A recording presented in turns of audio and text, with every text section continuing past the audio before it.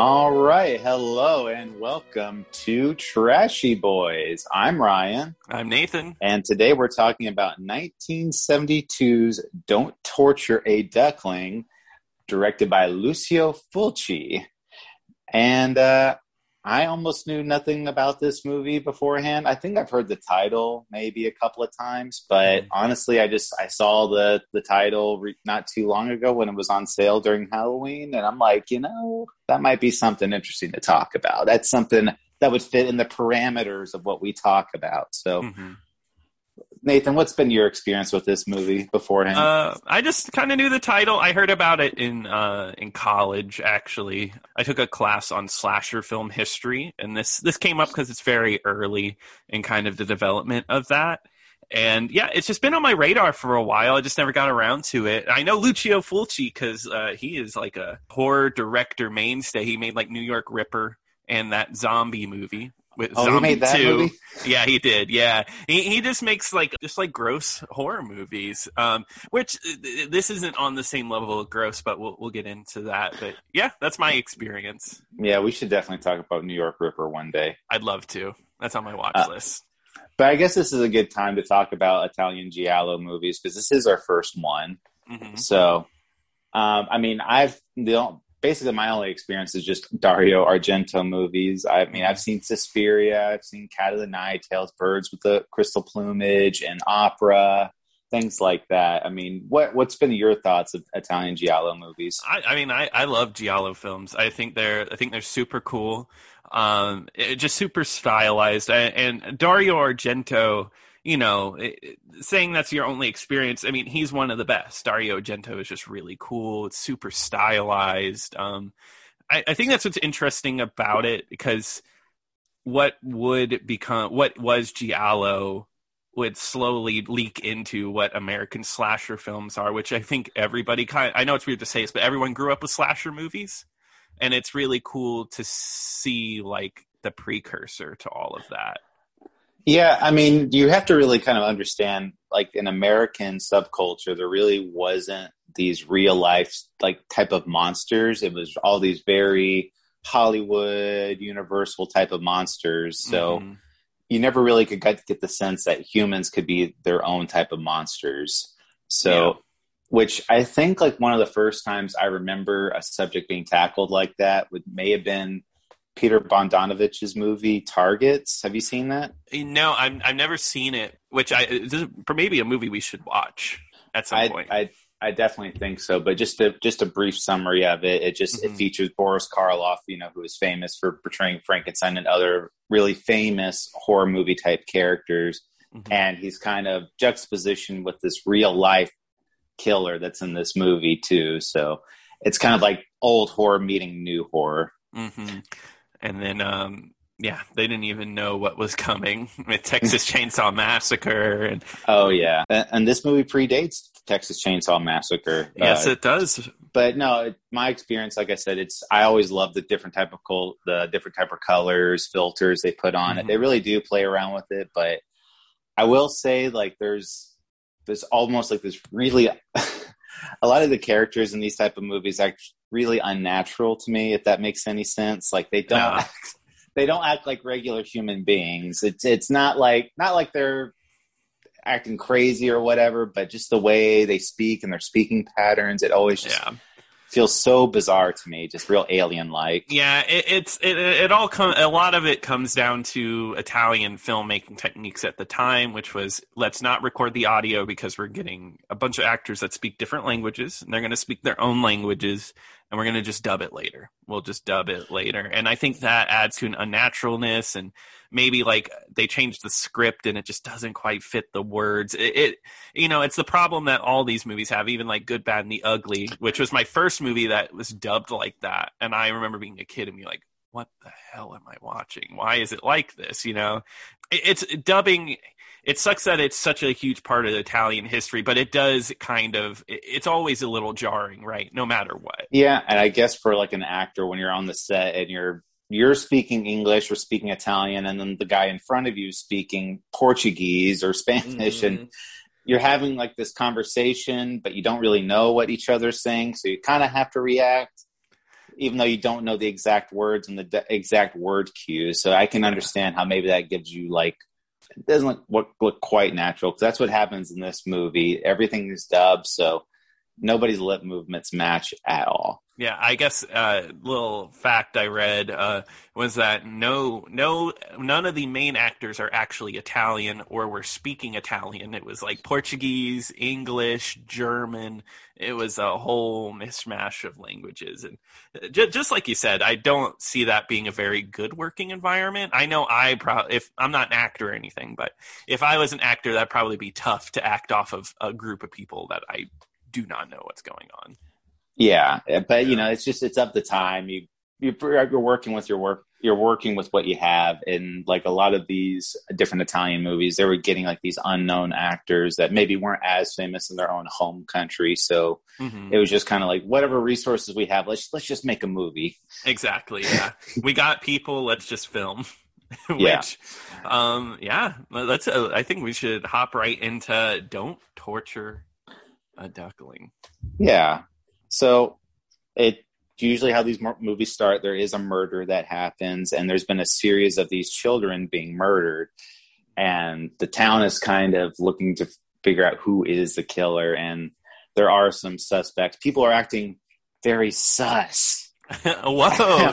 Yeah, we're really selling it to the young kids on this one. Yeah. They're all, so there's at least 3 sussy bakas in this movie. And Okay, an imposter might be among them, Exactly. Yeah. Exactly.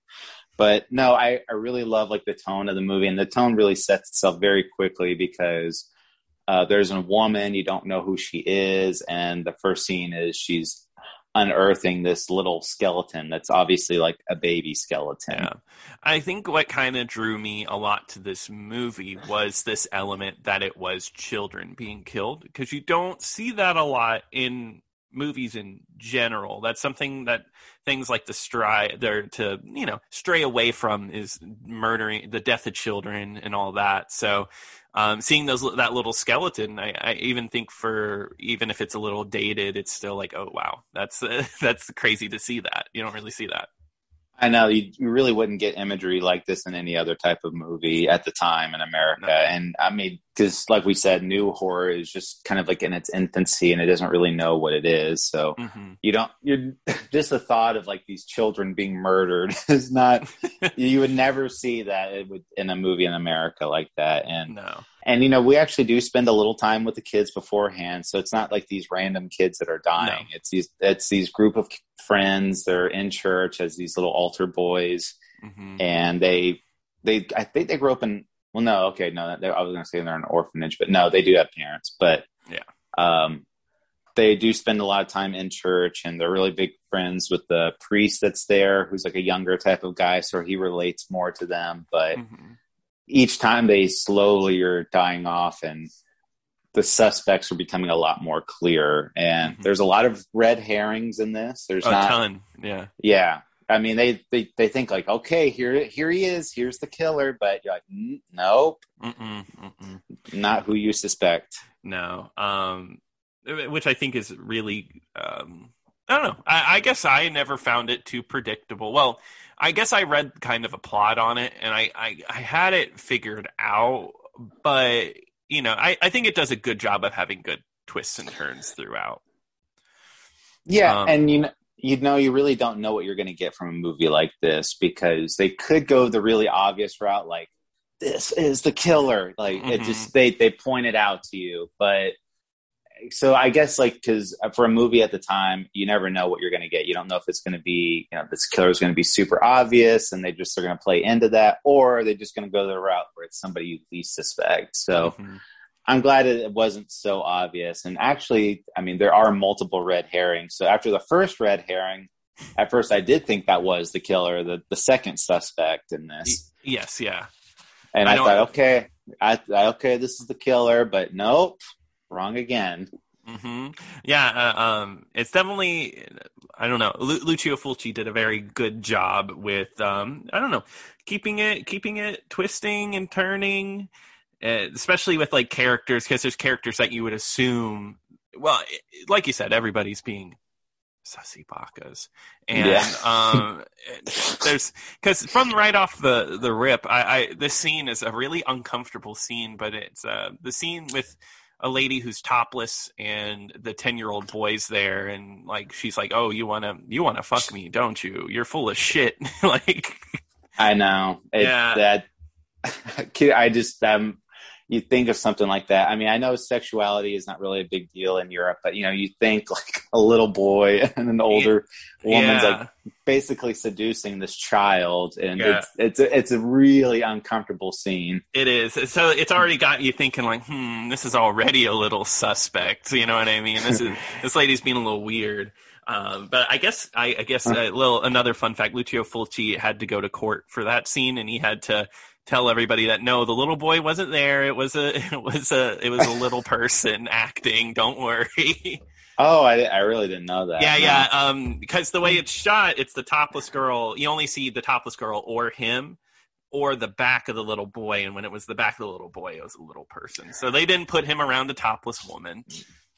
Which I hate to say, it wouldn't have surprised me if they actually did put a topless woman in the same room as a little boy. This is during the time Italian filmmaking. They didn't even have like, God, what do you call it? Anything to protect animals in their shooting. So they would just kill animals in filming. Well, and they show that in this movie because there is a scene where a little boy gets these rocks and he's just shooting live rocks with a slingshot at these lizards, and all these lizards are just being smashed. I'm just like, wow. You realize what era you're watching when you see stuff like this. Exactly. And it sucks too, because I seriously don't think an animal should die for a movie ever. I think that's just not for any art. No animal should die. That's just like messed up, even if it's a lizard. I mean, even in big Hollywood movies, that's what would happen. I mean, exactly. Yeah.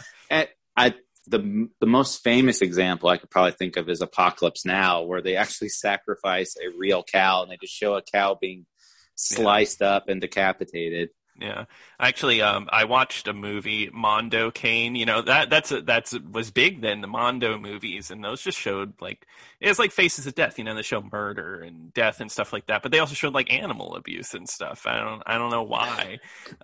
This was a thing back in the day. I know, and it's so hard for me to watch that type of stuff. I cannot. If I knew that, anytime I see like a real animal being abused, even fake, even though when I know it's 100% fake, it's still really hard to watch. Exactly. Yeah. So anyway, the town is sort of investigating, and the thing I was waiting for, which is honestly a little bit of a drawback for me in this movie, was. Mm-hmm.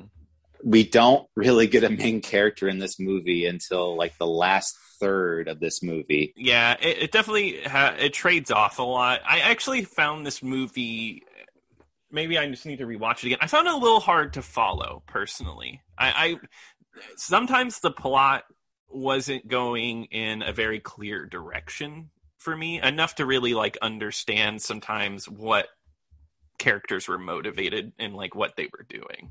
Personally. Yeah, well, I mean, it's like, should I be invested in the inspector or the journalist or the police officers? Like, who should I be emotionally invested in? Who should I care about their plight? And then we find out the journalist is like, oh, he was the main character, really, because he's the one that figures out what's going on. I also think, well, we already spoke about this, but the dubbed voices are really bad. The little boy, one of the main little boys, is definitely just an adult doing the voice. I found that very distracting. It's not great, and the dubbing is very distracting. I'm constantly aware of it, and even though the movie is subtitled with English because everybody is speaking Italian on the dub, but it's very distracting reading that because you just hear like these unnatural voices. Because I do like, when you do read ahead, I do like watching like the characters' mouth movements and getting that emotion, getting that emotional reaction. So when you see something that's completely unnatural, it's just like, this reminds me I'm watching a movie right now. Yeah, because you're not sucked into it properly. You're not like completely invested into it. There is one character that does pop up, Francesca, who is basically the town crazy lady. I do really like that character a lot. She's just very bizarre, you know. I think that actress, I don't know her name off the top of my head. I think she does a good job. The witch. The witch, yeah. Yeah. That she's probably the best part of the entire movie, really. Mm-hmm. I mean, she's the only one, like, you actually feel like there's this big emotional connection, because goes through a lot throughout this movie, and there's one scene in particular where you're just like, ooh, like I don't want to see that. Mm-hmm. Exactly, yeah. And I guess there is a point in the movie. This movie is a very early example of horrible things going on with a pop song playing. And I don't know how you felt about that scene. It was really off-putting to me, because I don't mind that. I don't mind that trope of like, oh, I'm watching a murder, but there's like a happy song playing. But this, it just felt really out of place compared to the rest of the movie. I think when you see stuff like that, and you need to have like kind of like a really ridiculous tone, like if you're going to do something like that, and this movie is 100% serious. They're not trying to go for this really crazy tone. And that scene does happen. You're like, oh, why go with that? But I guess they went for a specific reason. But no, I don't think it was the best choice either. No, but I guess they wanted to add some kind of style to it. I don't know. Interesting. And explain to me too, though, why is this movie broken up into parts? Why in the middle of the movie they're just like, oh, end of part one? And because this is not a long movie, it's about a regular length. It's regular length, and then all of a sudden it's just like end of part one. Yeah, I don't know. I seriously don't know. It's bizarre. I watched another. I wish I could have that example, but I watched a movie recently that had an intermission, and it was only like 2 hours long, which I found weird. But yeah, I don't know, because usually when movies are in parts, they're more than 2 parts, right? It isn't like end of part one and then it plays the next one. Usually it's like, I think of an act structure, like a 3 acts kind of deal. I mean, if it's going to do that, or I just imagine like those old grand epic type of movies that are like 3 or 4 hours long, where they would have to put in an intermission just to give people a chance to because it's like, oh, this 3-4 hour long movie, you have to give them at least a little bit of a break. But one other thing I noticed too, which there is a fight scene towards the end between the killer and the people that find out who he is, and when they're punching and kicking each other, it's these kung fu sound effects from like the old sound, like 70s kung fu movies, where it's like, and it just sounds so ridiculous. I even wrote that down. That is like one of that's just so silly. Also, there is a part where I'll say this just for the sake of spoilers, but somebody falls off a cliff, and like their face gets ripped by rocks on the cliff. That was insane. Like, I had never seen anything like that. It was good, but the one negative I will say about this movie is has some of the worst looking dead bodies I have ever seen in any movie. Yeah, I'm thinking about like the dead child in the water. That looks kind of like a mannequin.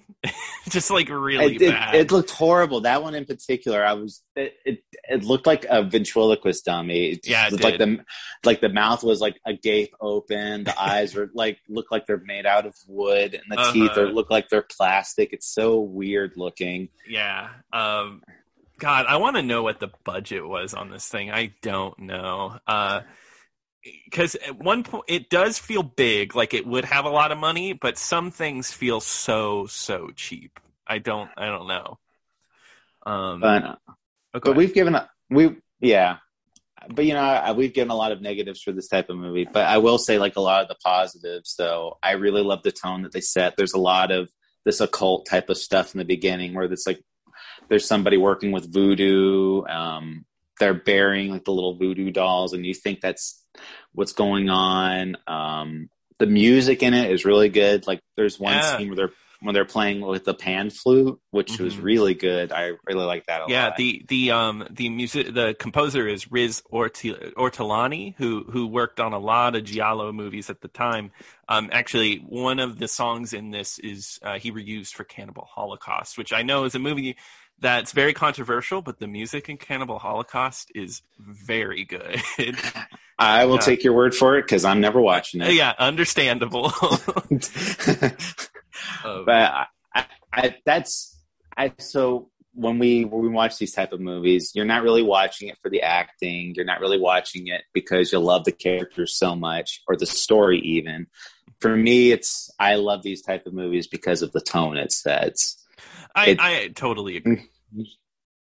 Yeah, you're not going to see anything amazing, but you're going to get that experience. Like I said, you feel like you're in this little small town. You feel like you're part of this experience of these murders, and it kind of you know something really bad's happening, and it gives you that feeling each time. Yeah, there's something about it with these types of movies where you can suspend reality to some extent, and as an experience, it's just fun. I don't know.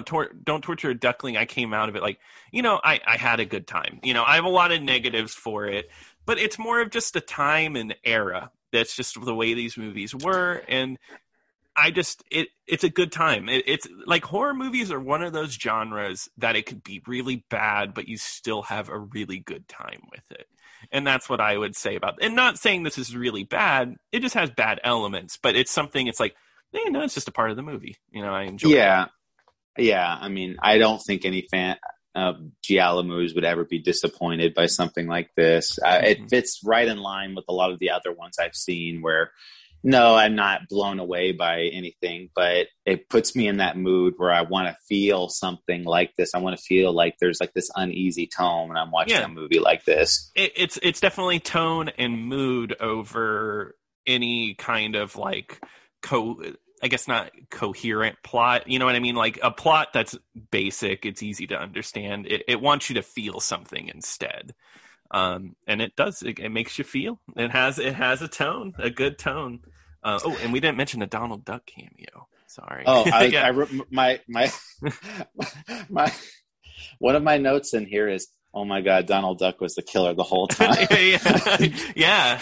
Sorry for the spoiler, but yeah, Donald Duck ends up being the killer. Which that is distracting. I mean, I know like that's like, but they kind of play it off like, oh yeah, like I bought this little girl a doll and they had a duck there and they say it's a duck, but it's literally a Donald Duck doll. It's just Donald Duck. It's so weird. I know things are different with copyright and stuff. They were ripping off movies left and right over there, but like, oh my God, I can't believe it. Yeah. Well, cause there's one scene where they find like the Donald Duck head because they're looking for the little girl and they find a Donald Duck head. And so you just see like a headless Donald Duck. Which I guess that's where the titles comes from, right? Don't torture a duckling because of the duck, and also children die, but yeah. Well, no, it's the ducks. It's all about the ducks. Yeah, true. All the ducks. Oh, now I know what the title Mighty Ducks meant. It meant the kids were strong. Oh, no way. No way. Mighty Ducks isn't about ducks? I've never seen it. I don't know. But that's my biggest gripe with this movie. There could have been a little more ducks, in my opinion. Mm-hmm. But it has the duck, the big one, the most famous duck. Yeah.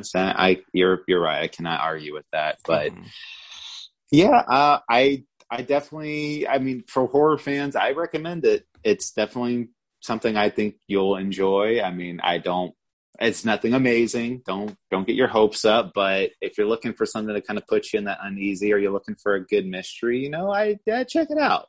Yeah, totally agree. It's a recommend for any fan of older horror.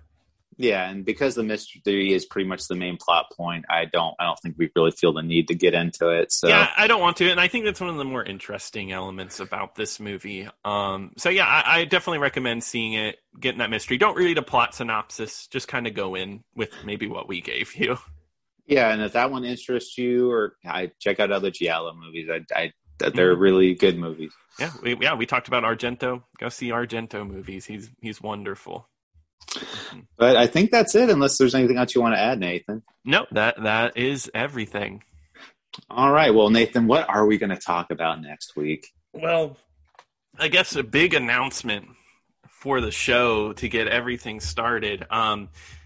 So Ryan, we are on the final Trashy Boys, right? This is the end here. You are breaking up with me? Yeah, I'm breaking up with you. And I'm moving on to something called Drive-In Double Feature. Can I come? Yeah, come along. It's fine. All yeah, right. join All right, in. Good. Yeah, no, we're breaking off. We're gonna start our own little thing. Drive-In Double Feature. I'll make sure that gets made, and I'll post a link to it in the description of this. Please like and subscribe as we get that started up. Yeah, and we're basically just doing this because we've been able to deliver episodes on a pretty consistent basis, and so it's not we're just trying not to clog up the regular Media Boys theme. So we're just kind of separating that so that way it has room to grow, and if other side podcasts we want to do could have fill in that space. Exactly. Yeah. It's nothing negative. It's more like we are consistent and we're really enjoying what we're doing. So we want to just keep at it. So yeah, Drive-In Double Feature. We'll be talking about even more of these. And up first is Communion from 1989 starring Christopher Walken. It is wacky. Oh boy, is it. Yeah. Cannot wait. I can't wait either. We'll see you guys over there. Sounds good. Can't wait.